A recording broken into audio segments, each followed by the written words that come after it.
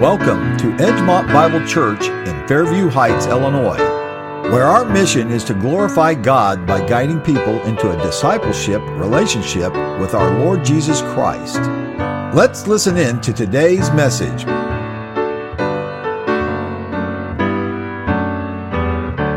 talked to Pastor on Friday and told him that I had taught you idolatry in the church. And he took it literally, thought we were going to have an elders meeting. I said, no, that was the title of the sermon. And we've been talking about the walk of faith.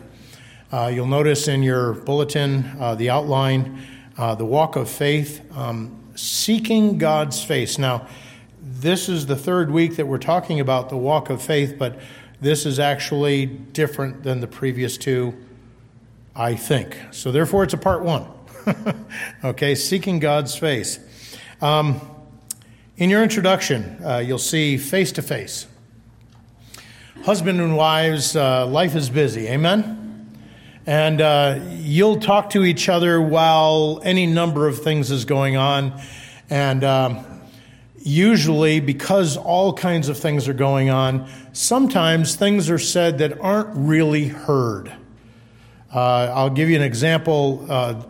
This is a downfall of men.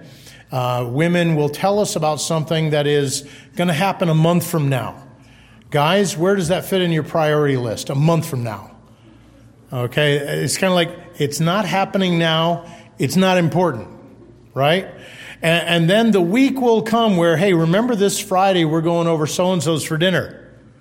What do you mean we're going over so-and-so's for dinner? You never told me that. Am I repeating anything that you've heard before? The reality is this week it's important. It's good to know, but we might need regular reminders from the first time you tell us until it happens. We'll get irritated because you give us regular reminders, but if you don't, we're not going to remember because it's not a priority. Isn't that correct, guys? Okay, thank you, Dale. I appreciate that. Lori, are you in here? Pleading the fifth. Now, the reality is there are times when husbands and wives need time where it's just face-to-face. Okay? We love grossing our kids and our grandkids out. She'll be in the kitchen, and I'll come over, and I'll kind of give her a hug and just look at her face. I may say something. Usually there's going to be a kiss or two involved in there. It's really gross and that kind of thing.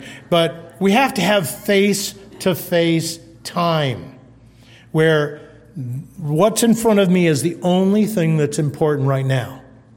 And at that point, communication, well, it's a little bit different than, hey, just remember at the end of the month we're going to go over so-and-so's for dinner. At the beginning of the month, telling me that. Okay? Face-to-face time, whole lot different.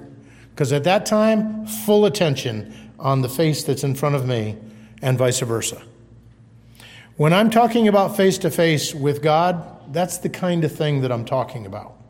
Where there's not all of the other interruptions, all of the other things that would get our attention, or, that's down there. I don't have to worry about it now.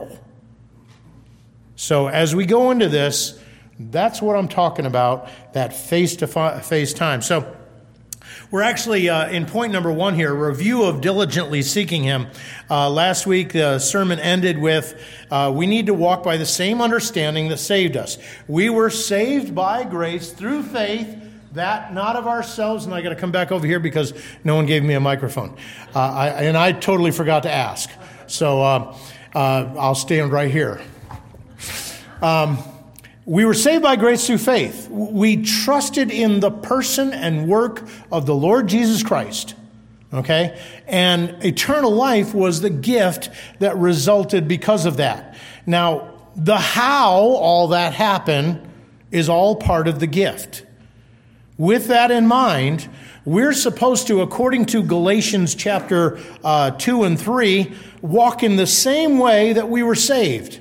We humbly came, understanding our need and His provision. And we're to walk by understanding humbly our need and His provision. Jesus says, I am the vine, You're the branch. He says, without me, you can do nothing. And we all know that well enough to know, yeah, I know that. And then we go on and do things without him. Now, how do you do something without him when he lives inside of you? Well, just leaning on your own understanding, trusting in your own ability to do something, that would be doing it without him. He goes on to say that if you abide in me, if you rest, if you live there, and my words live in you, you will bear much fruit. By this my Father is glorified, that you bear much fruit. Now, I know I've skipped around a little bit there in John 15. I hit verse 3, I hit verse 1, I hit verse 5, and verse 8. I understand, okay? But the reality is we need him to do anything, just like we needed him to be saved. And we have to approach our walk with him in the same way that we approached getting saved. Now, why is that important? Well, letter B, personal responsibility. These things indicate an intentional effort, time in his word. It is through his word that he renews our mind and changes us from glory to glory. We'll see that in a little bit here, because this is just a review. We're going to actually hit it with a little bit more detail momentarily. We should be involved in prayer. You can look at the passages there, Ephesians 6:18, praying always, okay? 1 Thessalonians 5, in everything give thanks, for this is the will of God in Christ Jesus concerning you. So who are you giving thanks to? God. How do you do that? Prayer, okay? 1 Timothy, we're supposed to be praying for everyone. You know who I like to pray for? Things I know about. Praying for Pastor in his recovery. Praying for Versi in her recovery. Praying for Sharon. She'll post something on Facebook, and I'll pray for that. Someone else might also. Praying for my kids.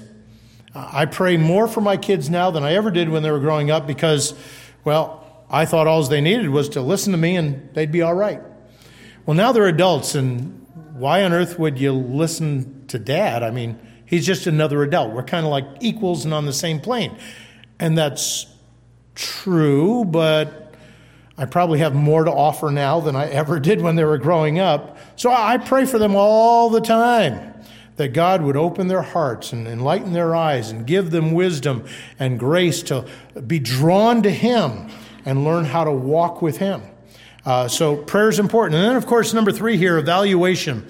Paul says, I have run the race. I have fought the good fight. And I know there is laid up for me in heaven a crown, etc., etc., etc. And wouldn't you like to come to the end of your life and know I did good? When I stand before Jesus at the judgment seat, sure, some things are going to burn up, but I know that I'm going to be rewarded and I'm going to receive the crown of life. And wouldn't it be great to know that? Why are we all worried about it? Because we go through life and life happens to us. Sometimes it slaps us upside the head and we never stop to think, okay, how did that thing go? Could I have done anything different? What was God trying to show me? Did you know that there's actually an International Mother-in-Law's Day? And for those of you that are mother-in-laws, God bless you. My mother-in-law and I, we've had our moments. Went out and visited her a couple years ago. We were there for like 4 days and didn't have any moments until the very last day. And that's where if a church doesn't do this, then they're not a gospel preaching church. And it's kind of like, Mom, that is so unbiblical. And so we had a discussion. It was a passionate, heated discussion. I told you about those last week. But for the most part, I love my mother-in-law. She's a wonderful woman. But I'm glad that she doesn't live with us, moving our things in our cabinets around to where she thinks they ought to be. She did that once. So just saying, So one day it's International Mother-in-Law's Day, and I walked into Pastor's office and told him, hey, did you know? And then I started singing the song, at which point Pastor said, I hate you, because I had put that earworm in there, and he was going to be thinking about it all day long. But my mother-in-law, in the early years of our marriage, was a little bit of a pain in my ear. And if she just wouldn't have, I was never asking the question, God, what are you trying to teach me through this human relationship that I'm not always appreciating? I wasn't spiritually mature enough to ask that question. But see, if we understand that evaluation of what's going on in our lives, what is God doing, is part of our spiritual growth, then maybe we would grow a little bit more. Now, I say that knowing that many of you have said, I wish I would have listened way back then. Maybe I'd be further along. Or you've said, I think I should be further along. It's kind of like, you shouldn't be. You are right where God wants you to be. But if you want to be further along, word, prayer, evaluation, those are things that need to become a part of your life if you're going to walk by faith. So that brings us to number 2, the priority. Now, to be honest with you, this priority that I'm going to be talking about it's not listed as a priority in Scripture the way you would think that it would be. And therefore, you're going to think, no, it's not the priority. And I want you to understand something. From this flows everything that comes along with walking by faith. If you don't have this priority right, you'll have your moments of walking by faith, and you'll have your moments of walking as a religious person, and that'll look nice, but it's going to burn up at the judgment seat of Christ because it's just you doing it. Okay? So what is the priority? Letter A, seeking. The definition for the word seeking: attempt or desire to obtain or achieve something, or, second definition, ask for something from someone. Now that's a secular definition, but it works for us. Number 2, notice it implies that something is hidden or not readily visible. Now why is that important? Because if you're seeking for something, have you ever lost your keys? They are not readily visible, but I put them right there. Well, if you had put them right there, wouldn't they be there? Unless your wife came along and thought, what on earth are these doing here? And then moved them on you. That never happens in anybody's home, right? So it's not readily visible. It's hidden possibly. It may have been moved, but it's not readily visible. But let me give you a couple of examples. In Colossians chapter 3, verses 1 to 4, and I have a feeling my verse cards are out of order. There it is. It says, if you were raised with Christ. What does that mean? We talked about Romans 6 last week a little bit, our position. What does it mean to be raised with Christ? Come on. That is talking about your salvation, yeah. Your position in Christ. You died with Christ. You were buried with Christ. You were raised again with Christ to walk in newness of life.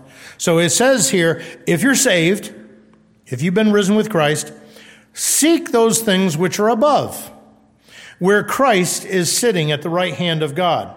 Set your mind on things above, not on things of the earth. For you died, and your life, the eternal life that you can experience here and will have forever, your life is hidden with Christ in God. When Christ, who is our life, appears, then you also will appear with him in glory. Now notice we have the need to seek for something because it's either hidden or not readily seen. And we're to set our minds on those things that we're seeking, and they're the things of God, where Christ sits on the right hand of God, understanding that you are hidden in Christ. From who? From what? From anything that might try and steal you from God.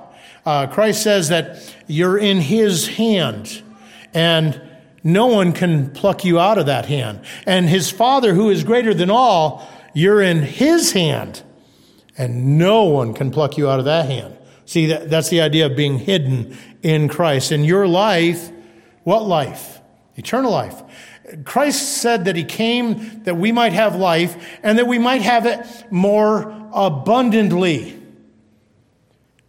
All too often, as believers, we accept the fact that someday when we die, we get to go to heaven. There's eternal life. I hope you understand that over the last couple of weeks, I've been trying to point out that eternal life is something that we're experiencing now. We're involved in a relationship with God that enables us to live in a way that's pleasing to him, because it's him living his life in us, through us. It's not us doing things so that maybe he'll be happy. That's the idea of your life is hidden with him. And so learn how to walk in that face-to-face relationship. Seek it. Okay? Another word that could be used to help you understand the concept of seeking or something that's hidden is the word revealed. In Matthew 11:27, all things have been delivered to me by my Father, and no one knows the Son except the Father, nor does anyone know the Father except the Son, and the one to whom the Son wills to reveal him. So here we have God the Son. He has the capacity to open your eyes and your heart to a deeper relationship with God. Why? Because it's hidden. It's something that needs to be sought after. Okay? Another verse, Luke 10:22. All things have been delivered to me by my Father, and no one knows the Son except the Father, and who the Father is except the Son, and to the one whom the Son wills to reveal him. So again, we see this concept of something hidden. Same verse, two different books. How about 1 John 3:2? We know that when we see him, we will be like him, for we will see him as he is. Notice, we don't fully see him the way he really is now. We have the revelation of his person, his works in the Word of God, but we don't fully see it. But it is something that we can be seeking to know more, seeking to understand better, because it's not been revealed yet. Okay. And then, of course, notice the kingdom of God. And I'm wondering if that's from a past sermon that I just forgot to delete because it's, I'm sorry, it is there. Matthew 6:33, I should have put it there. Seek ye first the kingdom of God and his righteousness, and all these things will be added unto you. Now, what are all the things? A good job, a nice house, a good life, and a college degree. No, actually, in the passage, it talks about food, clothing. Let's say that which nourishes the body and that which protects the body from the elements. God will take care of all those things. Stop worrying about it. Seek first the kingdom of God and his righteousness. So, seek first. What does that word first indicate? Can we say it's a priority? And first would indicate that it's the top priority. Okay? So that brings us to number 3. This requires heart effort. Now, you could say this requires mind effort. In the Old Testament, the heart is talked about a lot. We'll show you a couple of verses in a few minutes on that. But in the mind, though the heart is mentioned, most of the time it's dealing with the mind in the New Testament. I don't know if I just said that right or not, but you understand. Okay? So it requires hard effort. 2 Corinthians 7:14, most people know this verse. They quote it completely inappropriately, but we're going to use it today because I want you to see something. If my people who are called by my name, who is God talking about in 2 Corinthians 7:14? Israel. Are you Israel? You could believe that as a Christian, you'd be wrong, okay? We're the church. We did not replace Israel. We are God's people called by his name. So is there a principle here for us? Definitely. Does it work out exactly the same way? No, because God's covenant with Israel was about the land. God's covenant with Christians is not a Christian America. Okay? It's not about the land. It's about what God may do on our behalf if we meet the qualifications. So let's look at the qualifications. If my people who are called by my name shall humble themselves. How did we get saved? In humility, we understood our need, his provision. By faith, we received the free gift of eternal life. How are we supposed to walk? In humility, understanding our need, his provision. By faith, we receive what he gives us. Oh, so humble, that's still a quality that we're supposed to do. And pray. Well, we talked about personal responsibility. His word, prayer, evaluation. And seek my face. So that seems to be something that's important here. And turn from their wicked ways. Turn from your wicked ways is repentance. It's understanding this isn't what God would have me to do. Well, what am I supposed to do with that? Submit myself to God, and in so doing, I'm looking to him to put off the conduct of the old. Now, do I need to be involved in that process? Look at evaluation again. If I'm evaluating, I'm recognizing the things that, the reason why my mother-in-law and I had that little tiff was because at that moment, a little bit of my flesh kind of reared its ugly head, and I told her what I thought. I was actually pretty nice about it. I just told her it was unbiblical. But the reality is very often our responses tell us what's going on in our hearts. And if I'm evaluating, I can at least acknowledge, Lord, that thing that went on in my heart, that's not like Jesus. Not only will I confess my sin, but I'm submitting that to you for change. Now, do I want to make efforts to try and change? Sure. But I'm not trusting in my efforts. I'm looking for him to change me. Why? Because how long do you get to change for when you decide to change something? Usually 2 weeks. It might be less, it might be a little bit more, but for the most part, we're good for about 2 weeks, and then we operate according to our habitual way of doing things. That's how it works. So I'm submitting myself to God for the change. So you're going to seek his face. You're going to turn from your wicked ways. Then I will hear from heaven. If I regard iniquity in my heart, God doesn't hear me. I think it's Psalm 69:10. That's still applicable in the New Testament. If I'm hiding sin from God, I'm going to seek his face. No, very often I'm going to run the other way. Okay? And even if I did pray, brass ceiling is how most of us describe it. Okay, so they're going to seek his face. They're going to turn from their wicked ways. He's going to hear them. He's going to forgive their sin and heal their land. Boy, wouldn't it be great if every Christian in America actually did this and we saw whether or not God might turn the leadership around a little bit. You know, it's easy to complain about those guys. I think a good number of them probably ought to be up against a wall or any number of other possible ways of dealing with that because I don't believe they're doing what they're supposed to be doing. Got to remember, this country, unlike any other country, who's the leadership of this country? This country is to be of the people, by the people, and for the people, right? So who's the leadership? Not them. I say that because everybody wants to look at Romans 13 and say, you just got to obey that government. It tells us what the government's supposed to do. They're not doing it. Why? Because they're not the leaders, and they're in it for themselves. Wake up.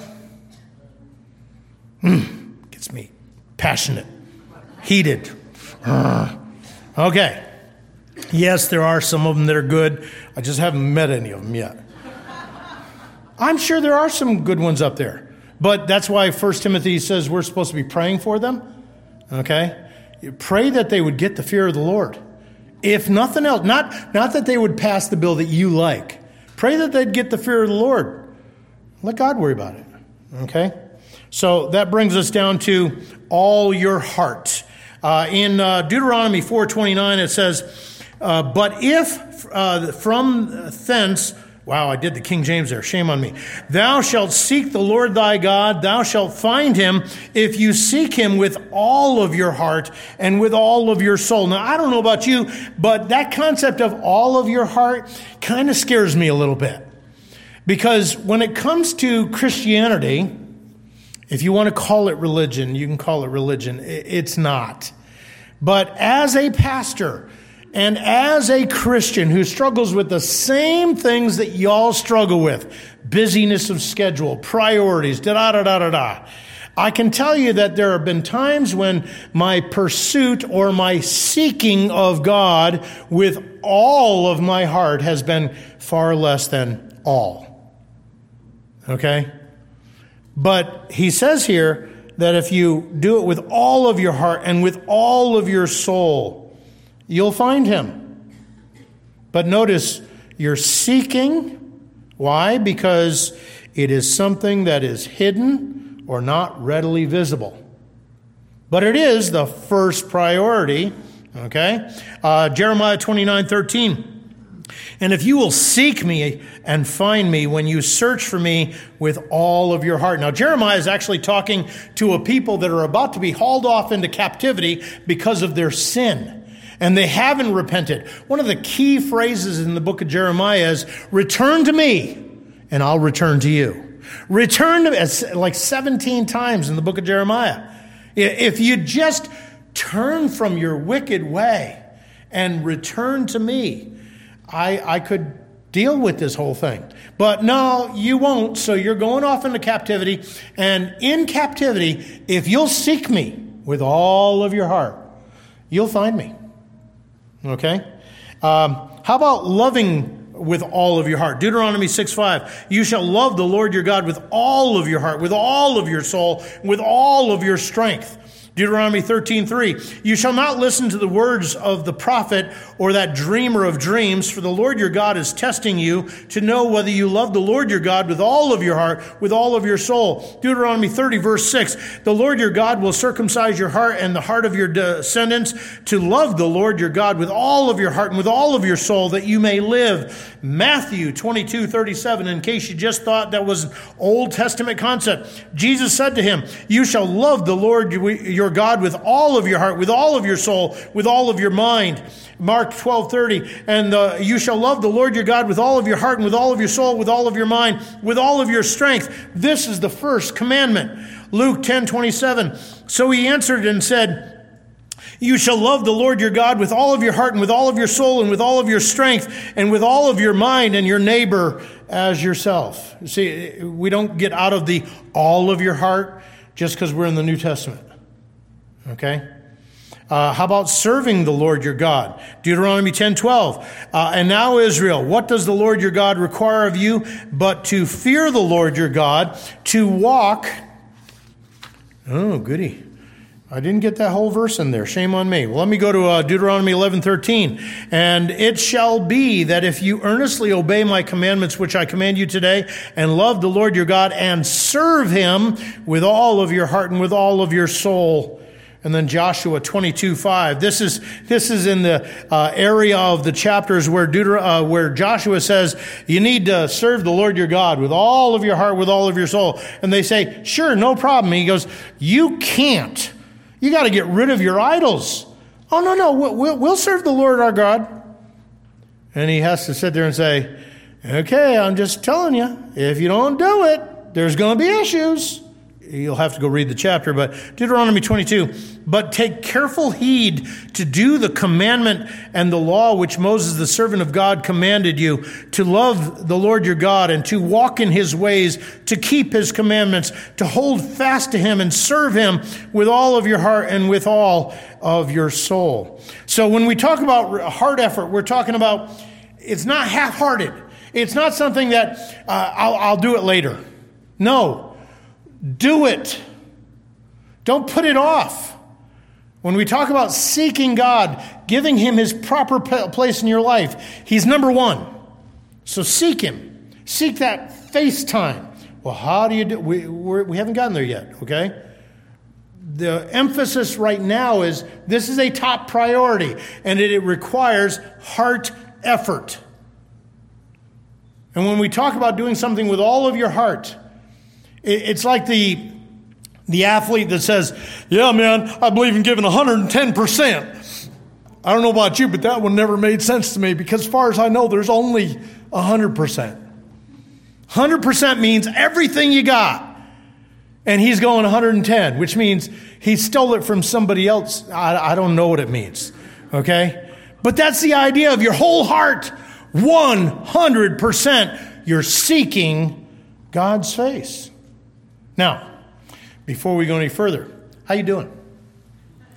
Okay? Like I told you, when I look at this whole heart thing, I sit there and go, I'm not sure I'm doing that good. And I get to look at the Bible 4 or 5 days a week, preparing messages, preparing Bible studies and stuff like that. And I don't think I'm doing that well sometimes with the whole heart concept. And that includes loving God, serving God, obeying God, Deuteronomy 26:16, Deuteronomy 30, verse 2. And then how about Acts 8:37? And Philip said, if you believe with all of your heart, you may. The Ethiopian eunuch has been in Isaiah 53. He's studying it on the way home. He's got his phone on the dashboard, and he's listening to his Bible on his phone app. And he doesn't understand it. And Philip comes along. Hey, man, what you reading? And he goes, hey, can you tell me, is this guy talking about himself or somebody else?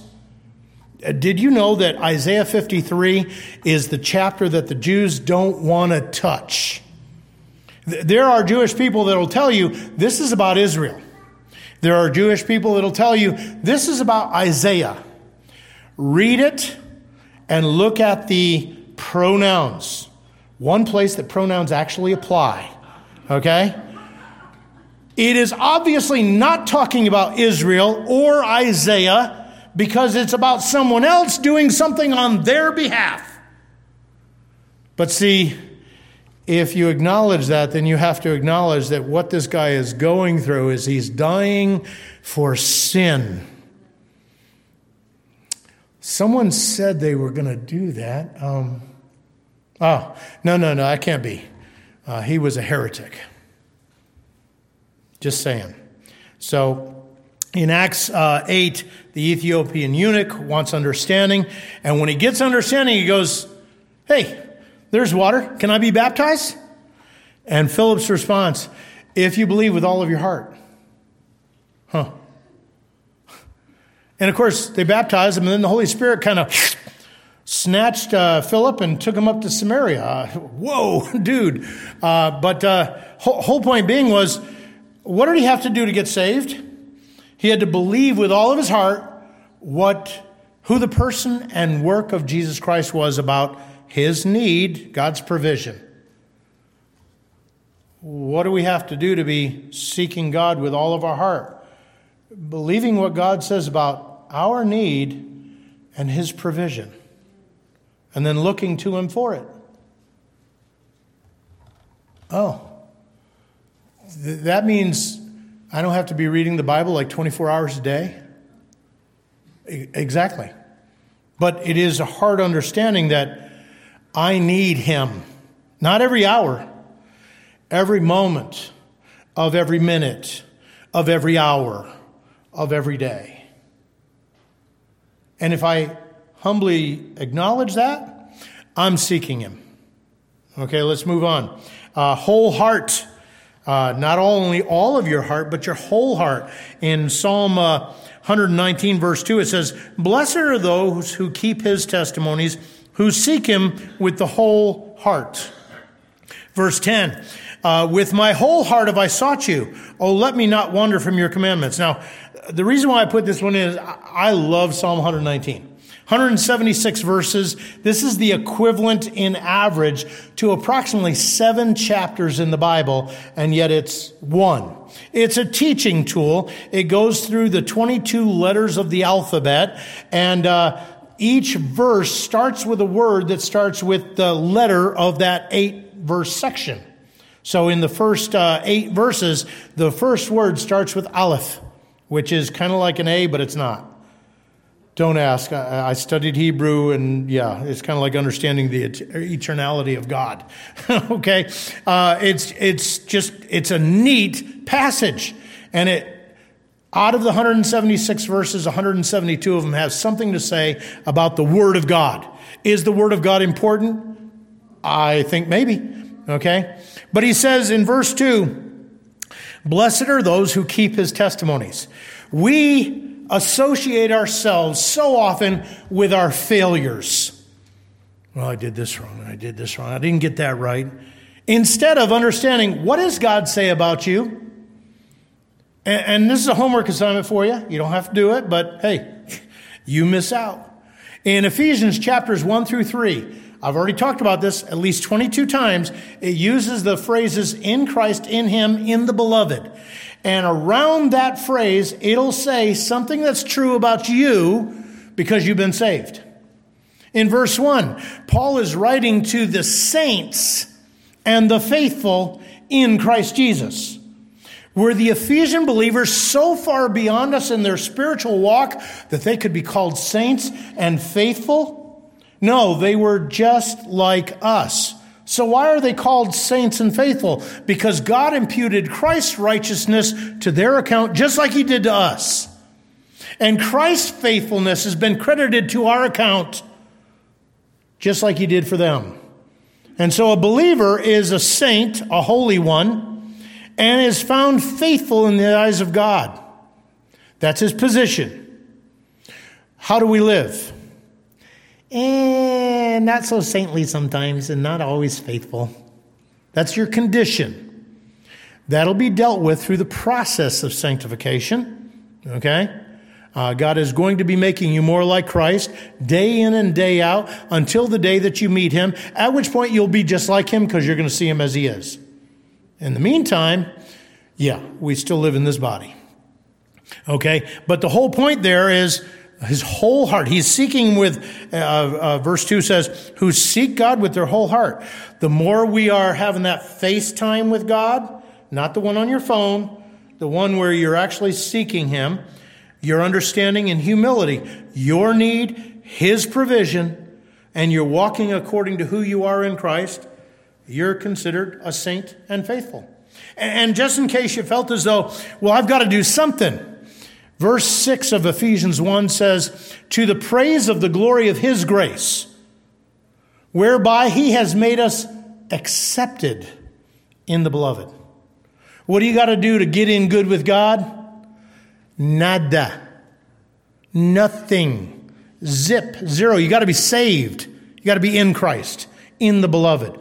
This is my beloved Son, in whom I am well pleased. Jesus said, I always do that which pleases the Father. He did. And therefore, by putting you in Christ, you've been associated with Christ. God looks at you and says, my beloved child, in whom I am well pleased. Yeah, but did you see what they did just the other day? Yeah. And as a loving father, I am going to discipline them. I am going to correct their behavior as I change their mind, as they seek my face. And as I change their mind, guess what's going to happen? They're going to change their behavior. Why? Because they're thinking differently. If you continue to think the wrong way, what do you think your behavior is going to be? Wrong. When you get your mind on right, well, what's right? Renewing our minds so that we might prove what is the good an acceptable and perfect will of God in that situation, whatever situation it is. Doesn't matter. But we have our minds renewed. We're not pressured into thinking like the world. You're going to die. You are. And God knows exactly when. And God knows exactly how. And you ain't going to do a thing about it. So accept it as a fact. God says, none of us are getting out of here alive. Not today, somewhere in the rush. We're all going to pass. And yea, though I walk through the valley of the shadow of death, I don't know about you, but I love this. I will fear no evil. Thy rod and thy staff, they comfort me. I'm going to close my eyes here. Now, the process of closing the eyes, it might be difficult. And God's not going to go through it with you? Of course He is. But I'm going to close my eyes here and I'm going to open them in glory. Help me understand what the problem is. Well, if you really want to get technical, the problem is I'm not sure that I really believe that. Seek God's face. In humility, accept His provision for your need. Your need is to know there's something beyond this life. He says there is. Believe it. Okay? So the setting of the heart. Letter C, the setting of the heart. 1 Chronicles 22, verses 17 and 19. David also commanded all of the leaders of Israel to help Solomon his son, saying, Is not the Lord your God with you? And has he not given you rest on every side? The idea of enemies are at peace with them. For he has given the inhabitants of the land into my hand, and the land is subdued before the Lord and before his people. Now, set your heart and your soul to seek the Lord your God. Therefore, arise and build the sanctuary of the Lord God, to bring the ark of the covenant of the Lord and the holy articles of God into the house, that it will be built for the name of the Lord. So, I've taken care of all the enemies. All of the people around us, they're subdued. You don't got to worry about them anymore. So, I'm leaving this life. You're going to help my son build the temple so that the ark and all of the things can be placed there and the worship of God can go on. But notice what he says. Set your heart and your soul to seek the Lord. In other words, correct your thinking about all of this stuff. If we're going to apply it to today, oh, don't do that, Al. You're going to get political again. Set your heart to seek the Lord and stop worrying about what MSNBC, Fox, CNN, and whoever else tells you about whatever. Now, it doesn't mean you can't watch them. You can understand what's going on, but understand what's going on. Okay? So therefore, set your heart to seek the Lord your God. So what are we supposed to be seeking? Well, we've been talking about this concept of a face-to-face. So let's put in seeking the face of God. Letter B. That would indicate that maybe it's a little hidden. Well, in a couple of places here, we see where man hid his face from God. In Exodus 3:6, moreover, he said, I am the God of your father, the God of Abraham, the God of Isaac, and the God of Jacob. And Moses hid his face, for he was afraid to look upon God. This is not the first and only time. The one I really love is Samson's parents. An angel of the Lord comes to Samson's mom and says, hey, you're going to have a kid, and here's the way it's got to be. And so she goes and tells her husband, and her husband says, listen to a woman. Come on. So he says, Lord, if you wouldn't mind sending that guy back here and telling me what's going on. So the next day, the angel of the Lord appears to his wife. That tells me something about Samson's dad, okay? By the way, guys, I know you hate to read. Stop it. Get into your Bibles and read, okay? And then maybe the angel of the Lord appeared to you? But appears to his wife. So the wife says, hang on, let me go get him.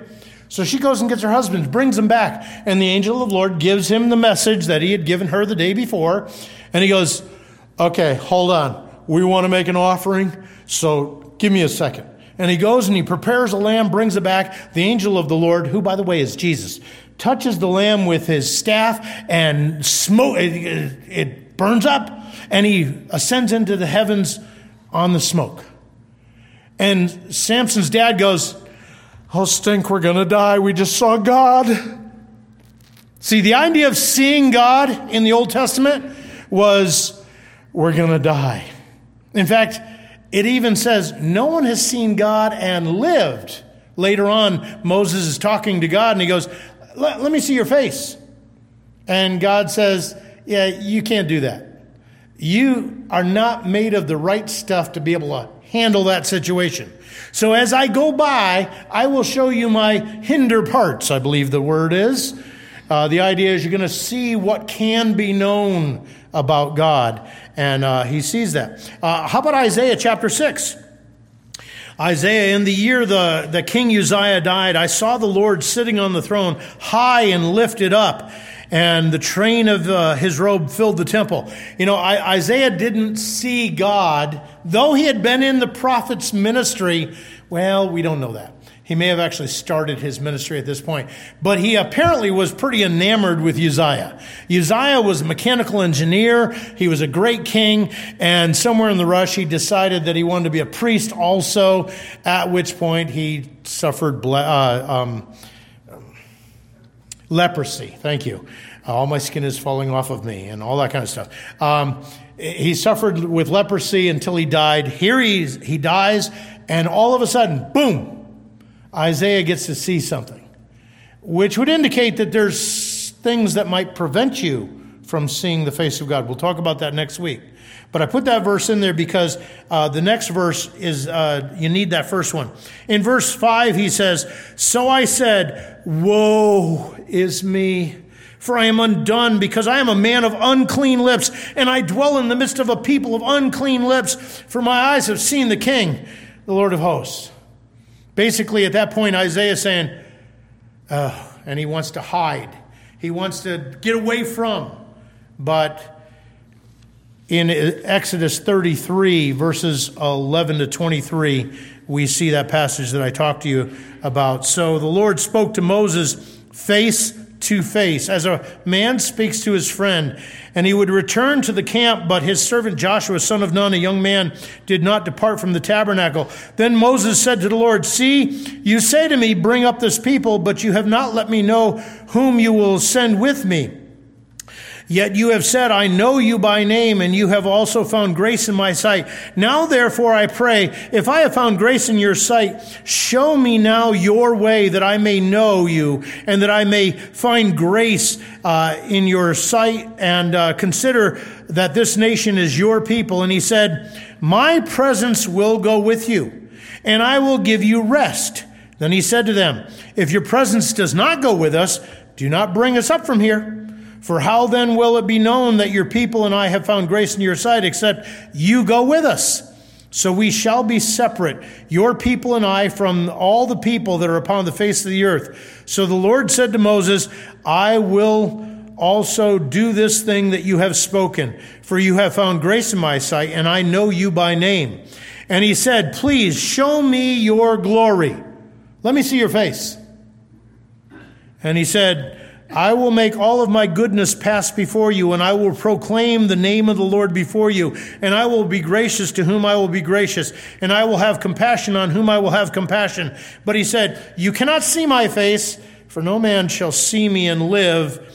And the Lord said, here is a place by me that you can stand on the rock. So it shall be, when my glory passes by, that I will put you in the cleft of the rock and cover you with my hand while I pass by. Then I will take away my hand that you may see my back, but my face shall not be seen. So when we're considering seeking God's face, Moses actually spoke to God face to face, even though he hadn't seen his face.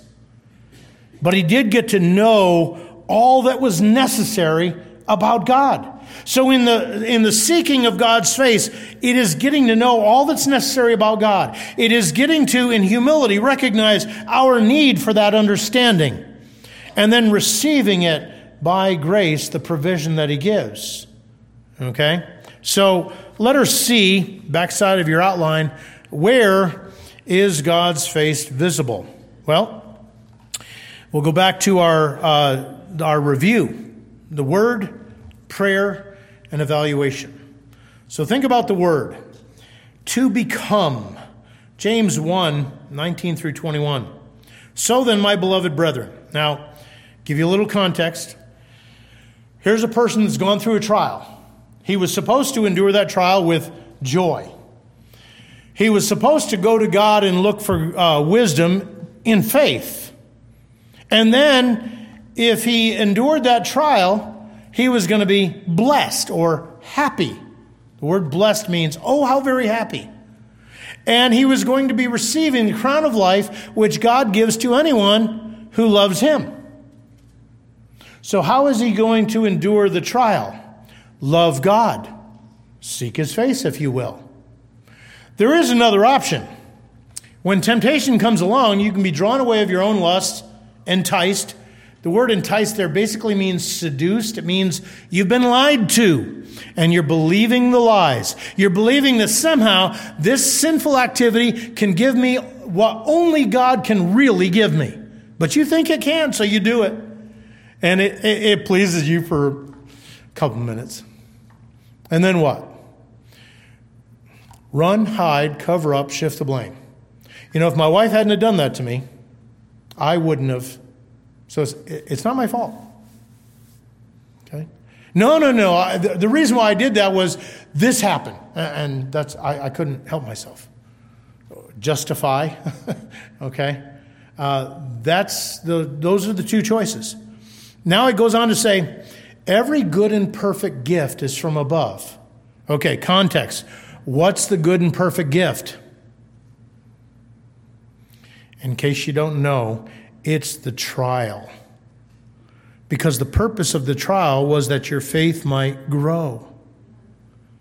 It comes down from above, from the Father of lights. Now, it's the trial that God brings.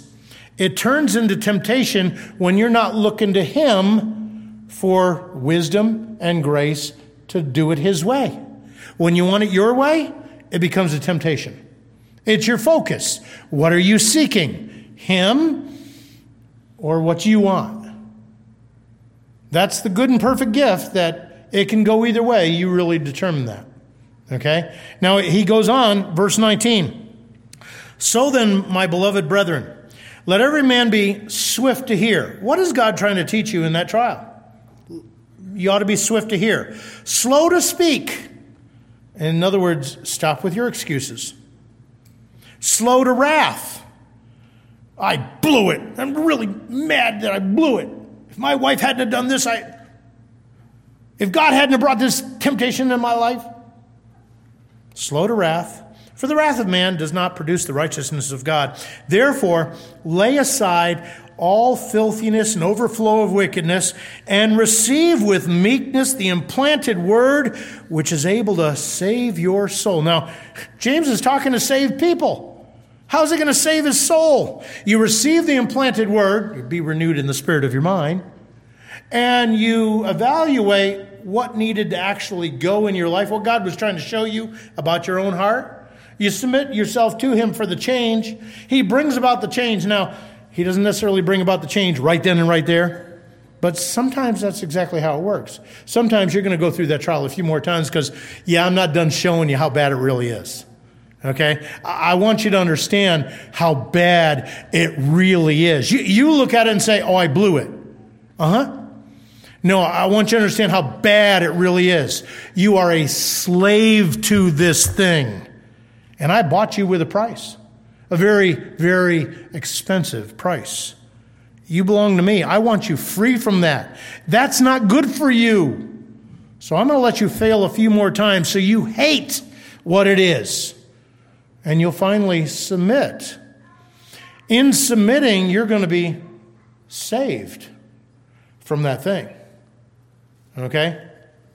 So that's the idea of becoming who God has already made you. Letter A, we look into the mirror dimly. In 1 Corinthians 13:12, it says, but according to the grace of God, I missed that one. 1 Corinthians, where am I? I guess that's where I is. No, I can't be there. Oh, there it is. 1 Corinthians 13:12, for now we see in a mirror dimly. The concept here is we're looking into the Word of God, and it's like a mirror, but we don't see clearly what it's presenting. Well, it's actually presenting the glory of the Lord. It goes on, but then face to face. See, we're looking into it dimly. We're seeing a little bit of what Jesus is like, but we also see us. And sometimes looking at us, as good looking as we may be, it's not that good when you're looking in the Word, right? And we don't see God face to face now, but then we will. It goes on to say, for now I know in part, but then I shall know just as I am also known. Can you imagine that God loves you so much that he knows everything about you and decides to still love you? I don't know about you, but yesterday I saw something on social media, and I showed it to my wife, and she goes, yeah, you better continue to choose to love me. And I go, dear, you do not know how many times I have literally made this decision. Temptation has come along in one form or another, and I have intentionally chosen, no, I love this lady right here. I don't need whatever the temptation is tempting me with. Okay? Well, that's the same idea here where we're going to continue to look. And God loves us in spite of the fact that sometimes we don't look so bright when we're looking into the Word. Notice in 2 Corinthians 3:18, beholding the glory of the Lord. But we all, with unveiled face, in other words, we're not like Moses. We're in the presence of God. We don't start glowing, and we want to hide that because people will actually see as it diminishes. The reality is, I want you to understand something. When you spend time in God's Word, and He fills you up, and you got that joy of the Lord thing going on, you're singing and dancing on your way to work, and everybody thinks you're kind of weird. Cool, okay? And when that diminishes, we do see it. When we start seeing a little bit more of you want to justify it. No. We understand. Why? Because same thing happens to us. But we're not wearing a veil, but it's still visible as it diminishes. It says here, but we all, with unveiled face, beholding as in a mirror the glory of the Lord. Notice the mirror is used twice there. In two different ways. We're seeing a little bit about us, but we're also seeing the glory of the Lord. And we are being transformed into the same image from glory to glory, just as by the Spirit of the Lord. Now, what I want you to catch there is we're being transformed. We are not transforming ourselves. The more we look at Him and see Him for who He is, that's why we need to seek His face, the more the Spirit of God changes us from glory to glory. And not just the idea of grew a beard. No, you girls might have a hard time with that. It's the idea of looking more like Jesus in the way you live because you've been seeking His face. Then, of course, letter C, there is a contrast to that in James 1:22-24, observing his natural face in a mirror. This is the person that does not do what the Word of God says. In James 1:22-24, but be ye doers of the word and not hearers only, deceiving yourselves. For if anyone is a hearer of the word and not a doer, he's like a man observing his natural face in a mirror. For he observes himself, goes away, and immediately forgets what kind of man he was. So this person is looking into the mirror dimly. He sees his natural face. In other words, he sees what's true about him. Walks away, has not evaluated the situation. That's point number 3. Walks away and forgets. Yeah, that's the kind of person you are. That guy has deceived his own self.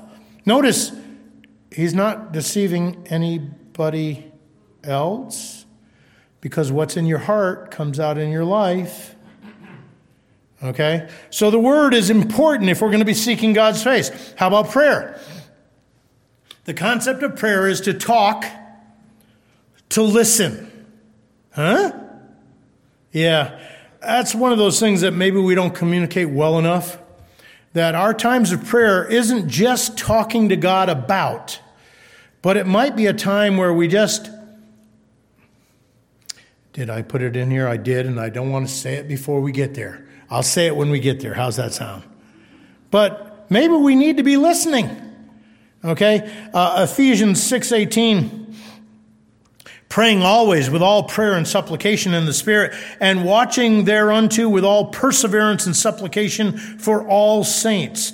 Colossians 4:2, continuing earnestly in prayer, being vigilant in it with thanksgiving. 1 Timothy 2:1 and 2, therefore I exhort, first priority here, first of all, that supplications, prayers, intercessions, and giving of thanks be made for all men, for kings, for all who are in authority, that we may lead a quiet and peaceable life in all godliness and reverence. Okay, so prayer. Notice in Matthew 26:41, Mark 14:38, Luke 22:40 and 46, watch and pray that you do not enter into temptation. We deal with temptations all the time. What might that indicate about our prayer life? Maybe we're not watching and praying or seeking God's face enough. Now, that doesn't mean that the trials won't come. But maybe as we are spending time seeking God's face through the Word and through prayer, we're watching and recognizing the battle as it's out there and praying. When the trial comes, we're already well aware. This is a trial. What's God trying to teach me here? I can go through this thing. I can ask God for wisdom. And what I ultimately am looking for is, as I love Him, I'm going to receive the crown of life. I'm going to be happy. Oh. Okay. Watch and pray. How about access? When we talk about access, we're thinking about the throne of God, the face of God, if you will. Romans 5:2, through whom also we have access by faith into this grace in which we stand, and we rejoice in the hope of the glory of God. Ephesians 2:18, for through him we both have access by one Spirit to the Father. Ephesians 3:12, in whom we have boldness and access with confidence through faith in him.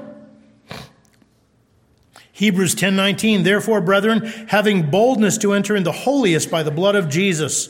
Verses 21 and 22, and having a high priest over the house of God, let us draw near with a true heart of full assurance of faith, having our hearts sprinkled from an evil conscience and our bodies washed with pure water. So we have access. How about, since we have access, how about we boldly approach the throne of grace? Hebrews 4:16. Excuse me. And of course, 10:19 I read to you just a moment ago. We have boldness to enter the holiest by the blood of Christ. So prayer, seeking God's face through the Word, through prayer, it's all part of it. What are we going to get when we boldly approach the throne of grace? Well, it says that we might receive mercy. That's elios, or compassion. Mercy. We need mercy because we did something that we probably shouldn't have done. And it's only by his mercy that we find forgiveness. We find the restoration of the relationship, etc. And then grace. That word is charis. It means favor, gift, or pleasure. 1 Corinthians, oh, by the way, mercy, Psalm 136.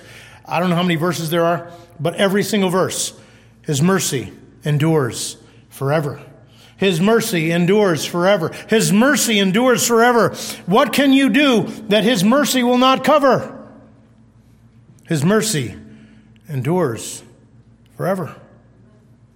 As far as his grace goes, it deals with a whole lot of issues, especially when it comes to spiritual gifts. According to the grace of God, which was given to me as a wise master builder, I have laid the foundation, another builds on it. Let each one take heed how he builds on it. 1 Peter 4:10 and 11. As each one has received a gift, a grace, Minister it to one another as good stewards of the manifold grace of God. If anyone speaks, let him speak as the oracles of God. If anyone ministers, serves, let him do it with the ability with which God supplies, that in all things God may be glorified through Jesus Christ, to whom be glory and dominion forever and ever. So we receive those two things. And that brings us to point number 4. When we talk about listening, be still and know that I am God. Paul puts it a little bit differently. Rejoice in the Lord always, and again I say rejoice. Let your moderation, the concept of being even-keeled, be known unto all men. The Lord is at hand. Be anxious for nothing, but in everything, with prayer and supplication, with thanksgiving, let your requests be made known unto God. We like to start that whole passage there in verse 4. Don't worry, be happy, right? It actually starts a little bit earlier. Rejoice in the Lord always, and again I say rejoice. You may get the report. The big C is a part of your life. Rejoice in the Lord always, and again I say rejoice. Something isn't working out between you and your husband or your wife. Rejoice in the Lord always. Let your moderation, your even-keeledness be known unto all men. The Lord can come back at any moment. He can fix this whole thing. He may not come back, but he can still fix this whole thing. So I don't need to worry about it. I want to talk to him about what's going on with thanksgiving and let the peace of God guard my heart. Be still and know that I am God. That's the idea of listening. Okay? That brings us to the last thing here, evaluation. 1 minute. To correct thinking, 2 Corinthians 10:5, casting down arguments and every high thing that exalts itself against the knowledge of God, bringing every thought into captivity to the obedience of Christ. Just think, we like to use this verse when we're talking about someone else. The weapons of our warfare are not carnal, but they're spiritual. And, look at what we can do in your life. And it's our thinking that's all messed up. It's the thinking that, the world, the flesh, the devil, they kind of work together and get us thinking that, I'm really something and you shouldn't treat me like that. If you think that, you need to read your Bible more. Don't think more highly of yourself than you ought to. Take that thought into captivity because it's exalting itself against the knowledge of God. And you're going to expect things from people that they ain't going to give you just because they're people. And that's the way it works. Okay? Letter B, to run the race and fight the fight acceptably. In 1 Corinthians 9:24 and 25, do you not know that those who run the race all run, but one receives the prize? Run in such a way that you may obtain it. And everyone who competes for the prize is temperate. The idea there is self-controlled in all things. Now they do it to obtain a perishable crown, but we for an imperishable crown. Look, if eating a hot dog can be done to the glory of God, because it says, whatever you do, whether you eat or drink, eat what? Well, if you eat a hot dog, you're supposed to do it to the glory of God. Okay, so if eating a hot dog can bring glory to God, then every single thing of every single day of every single week is to be done to the glory of God. And you got to run that race, fight that fight in a way that's acceptable to Him. How about a couple more verses here? 1 Timothy 6:12, fight the good fight of faith. Lay hold on eternal life to which you were also called. He's not saying eternal life is out there somewhere. You don't quite have it yet, so run faster. No, he's saying grab a hold of what is yours. Experience that abundant life that Christ came to give you. Not just the fact that someday when I die, I get to go to heaven. Okay? How about 2 Timothy 4:7? I already got that one. 12:1, Hebrews. Therefore, we also, since we're surrounded by so great a cloud of witnesses. Now, some of you might think that God's got a big window in heaven, and those guys are looking down here to see how you're doing. This is right after chapter 11, where he talked about all these people that they got it right. By faith they did this. By faith they did that. You ever notice when you read that chapter, there's none of the bad things they did? Okay, for example, David, did he not commit adultery? Did he not kill that woman's husband? Indirectly, but he did it. Did he not lie about it for 9 months? It's never mentioned in Hebrews chapter 11. Why? Because Hebrews chapter 11 is like after the judgment seat of Christ. All the bad been burned up. What counts? What they did by faith. By faith, they did this. These guys proved it can be done. That's the great cloud of witnesses that you're surrounded by. Seeking God's face, it can be done. Why? Because they did it. They succeeded at it. Did they get it all right all the time? No. But that's not what's going to last forever. What's going to last forever is seeking God's face. And a bunch of people have proved it can be done. It goes on to say, let us lay aside every weight and the sin which so easily ensnares us, and let us run with endurance the race that is set before us. So that's going to be a little bit about what we're talking about next week in the sense of the things that might hinder us from seeking God's face.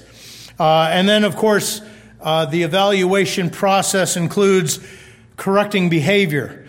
If you go back to James chapter 1, verses 24 and 25, it says, but he who looks into the perfect law of liberty, let me find it here. There it is. But he who looks into the perfect law of liberty and continues in it, he does what it says, and is not a forgetful hearer, but a doer of the work, this one will be blessed in what he does. So again, the purpose of getting into the Word, being in prayer, doing the self-evaluation is all part of seeking God's face. And in seeking God's face, the more you look at Him, the more you become like Him. In the way you think and in the way you live. So, brothers and sisters, we see here, if we're going to be walking by faith, the first priority is that we're going to be seeking God's face. There are things that hinder that. We'll talk about that next week. But in the meantime, let's close in prayer. Father, we thank you that you are accessible because of the work that you have done. And Lord, we do. We admit that we get sometimes waylaid. Sometimes our things we desire to do, we don't do, just like Romans 7 talks about. But you are available. You've given us everything that we need for life and godliness as we get to know you. Our desire as new creatures is to get to know you. Open our eyes, open our hearts, and give us grace to walk with you, not just look forward to someday when we die and go to heaven. In the name of Jesus Christ, amen.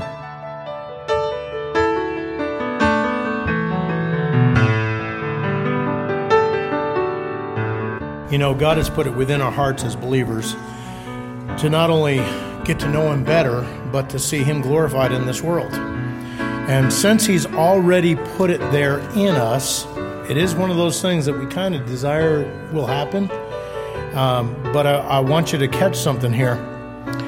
The chief end of man is to glorify God and to enjoy Him forever. One of the best ways to see Him glorified is learn how to enjoy your relationship with Him. When I have those times where I'm face to face with my wife, I like that. You know, it's good stuff. And a lot of the other stuff goes by the wayside because there ain't anything else that I'm thinking about or anything like that. And that's exactly what God wants you to do is get face to face, enjoy Him. The glorifying is going to happen, okay? It's going to happen, especially as you walk with Him. Let's close in prayer. Father, thank you. Thank you for your word, for your spirit, for the new persons that you have made us. Give us grace to learn how to walk according to who we are in Christ Jesus. and by the power of your Spirit, that you might be glorified. And in the meantime, we're going to enjoy that a whole lot. Thank you. In the name of Jesus Christ, amen.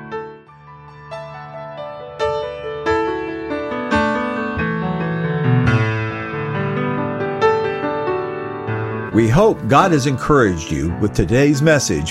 Thank you for joining us at the Edgemont Bible Church. We'd love to have you visit us if you're ever in the area. For directions, more information, or to support the ministry of Edgemont Bible Church, please go to our website at edgemontbiblechurch.org. That's Edgemont Bible Church, all one word, .org. You can also follow us on Facebook at Edgemont Bible Church, where the Sunday morning message is broadcast live.